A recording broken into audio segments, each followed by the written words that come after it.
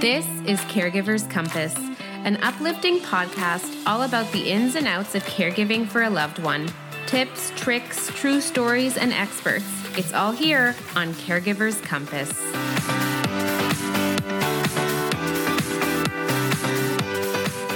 Hello, and welcome to another episode of Caregiver's Compass. My name is Stephanie Muscat. I am a registered social worker and psychotherapist. Please note that this episode is not the act of psychotherapy. We talk a lot about having one parent, one family member with a decline, a diagnosis that ultimately will result in a very big change requiring care. But what happens if you have two family members with the diagnosis? Or what happens if you first had one and now there's another? Today, we're going to talk about what in the world you should do if you have two people to care for, or the person who was primarily providing care is now also declining. How do we cope in these situations? Does anyone else out there exist in these situations? We're going to talk about that in today's episode. So I happen to work with a lot of people who have not just one family member with a diagnosis, but two. I hear about many people who will have a parent, for example, with a diagnosis of dementia for several years. And now the second parent has been diagnosed with dementia. And the child or the children are left thinking, what am I going to do? My second parent was the caregiver. I was kind of stepping in here and there, but now it's all on me. Just a few weeks ago, I had two patients in the same room in the hospital who were husband and wife. One of them was diagnosed with dementia many years ago, and then the other declined quite rapidly and now had also been diagnosed with dementia, and both were immobile, and there was one child in the picture. It's beyond, right? It's beyond. How do you care for two parents when you're already caring for one to begin with? How do you care for two parents when you're already caring for your own children to begin with? How do you cope? How do you go through this? I also have a number of private therapy clients who are in this situation, and it's a very hard one to be in. And so, first off, if you're in this situation, I want to extend all of my thoughts to you, all of my well wishes, and I want you to know you're not alone in this, because it can feel like everyone's talking about having one parent with dementia, and even that isn't commonly talked about. What happens if you have two, right? So know that it's a lot more common, unfortunately, as people age. And there are also some research to say that if you are a very giving caregiver who extends a lot of yourself over time and doesn't care for yourself at all, that it can increase the chances that you too will go through a health issue. And that's for a different episode. I'm not going to cover that today, but it's not the most shocking thing as we look at aging, as we look at how stress impacts the body, that this would happen. So I'm going to cover a few things today, and it's obviously not going to be the end all be all, but it's going to start the conversation and hopefully give you some sort of direction during this very difficult time. Depending where you live, and there is a service that I cannot recommend enough. And, I don't know the cost of what it might be in your area or if it's available in your area, but I would highly recommend looking into a Care Navigator program.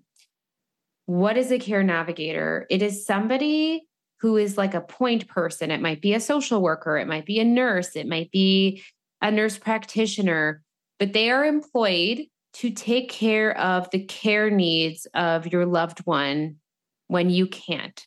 So, for example, let's say your loved one has private and public personal support workers coming in the home. Maybe they have nursing coming in the home. They have other care needs, and you can't possibly manage all of their ins and outs. You can't manage their schedules. This is a person who manages that for you. They're like a middle person to take care of all of that organization, all of that scheduling. And there are companies like this, I know, especially in larger cities, where they will do this for you. They will go visit your parents for you, see how they're doing, maybe suggest other care options. And they don't employ the care from their own agency, but they can recommend other agencies. So their specific focus is navigation of the care and organization of the care. And if you have access to this and it's within your means, I would definitely recommend looking at it, because it has helped a lot of my clients substantially in terms of taking off the burden, having to deal with all that organization. You know what it's like to deal with cancellations of PSWs of other workers, or they're late and you have to follow up with them and you're expecting them. This person does all of that. So, Care Navigator, look into it, see if it fits, see if it's available. This one, some people are very resistant on, and it's because there are a lot of emotions involved with this one. There's a lot more to it, and it's not so easy to do.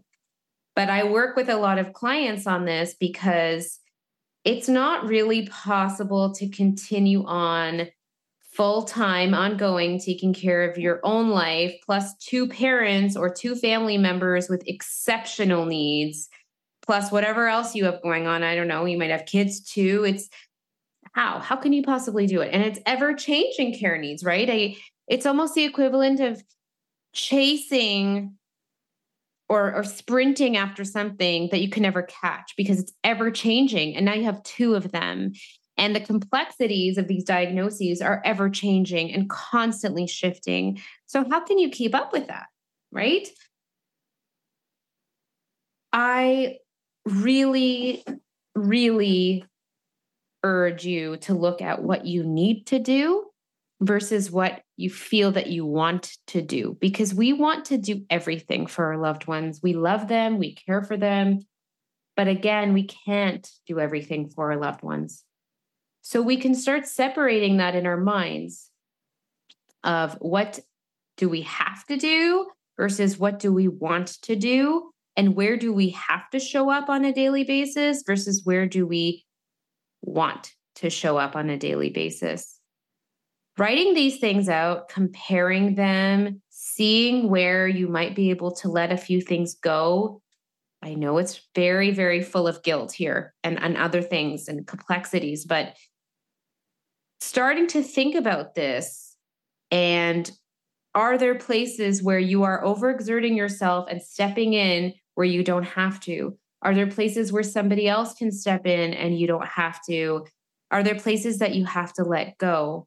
For example, it is not really a negotiable thing to not get medication for your parents if there's nobody else to get the medication for them. And if the medication is urgent and their life depends on it or their mental health depends on it, that might be something you have to do. But something that you want to do might be having your parents come over, setting up the table, once a week, making a meal, bringing them to your house, dealing with possible behaviors at your house, navigating other areas of that, driving them home, dealing with the repercussions of that. It's beautiful to want to give that experience to your parents or to whoever else is in your life. And I think it's a lovely routine to have, but it's something that you want to happen versus have to happen or need to happen. And is it something that if you're having a really, really difficult week that you decide to let go, or you let go of parts of it. Maybe the dinner isn't as fancy. Maybe you don't cook as much that week. Maybe you decide to do it at their house so that you're not having to drive back and forth. What can you start to tweak in the things that you want to do? Because those are all adding to the caregiver role. And even if these things are enjoyable and we want to do them, sometimes it's too much. It can add too much on top of what we need to do, leaving no time for ourselves and no room for ourselves. And even adding an element of burden on these things that were once very enjoyable. So making those lists to me is paramount. Along with that and pulling back comes a lot of anxiety and guilt. Anxiety about the future, what might change, the things you can't control, the things you're not involved with that maybe you feel you should be involved with, letting go of things and letting someone else take over. That can lead to a lot of anxiety. And guilt of not doing as much as you want to, maybe feeling like you should be doing more, guilty that there are more things your parents should be enjoying, or there are more activities you should do and you just don't have it in you. Those often go hand in hand with pushing back on some of those items that maybe we want to do but don't need to do. And this can be very difficult, deep mental health work. It's not an easy thing. And so I'm not going to begin to start saying, yeah, it's so easy, just pull away, right? These things have repercussions in us.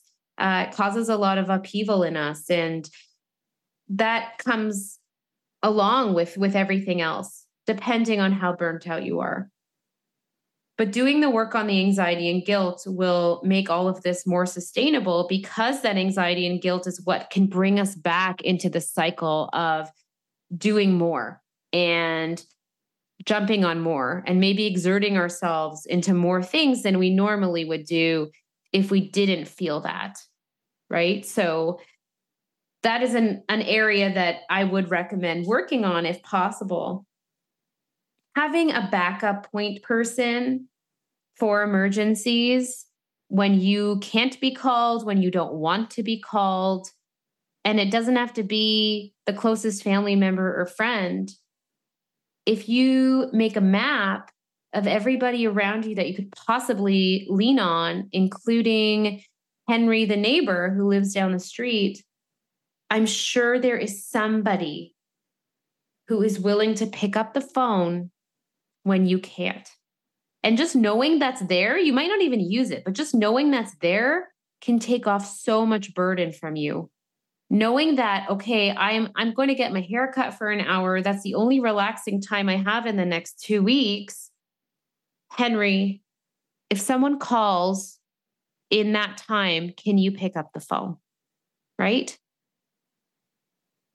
It makes such a difference. Then I'm going to go get my hair cut, but I might get 5 calls in the middle of my haircut and nobody else can do it, or nobody else is doing it because you haven't really set that up, right? So is there someone that can be a backup point person, just in the sense of that 1 hour haircut or that 1 hour free time, so you can get that time and you can delegate to in those situations or for emergencies, and a person where you can communicate in advance to the PSW, to a care navigator, to whoever is involved from an agency. For this hour, I'm not available. It's going to be Henry, right? Or it's going to be my cousin or whoever, just for the hour.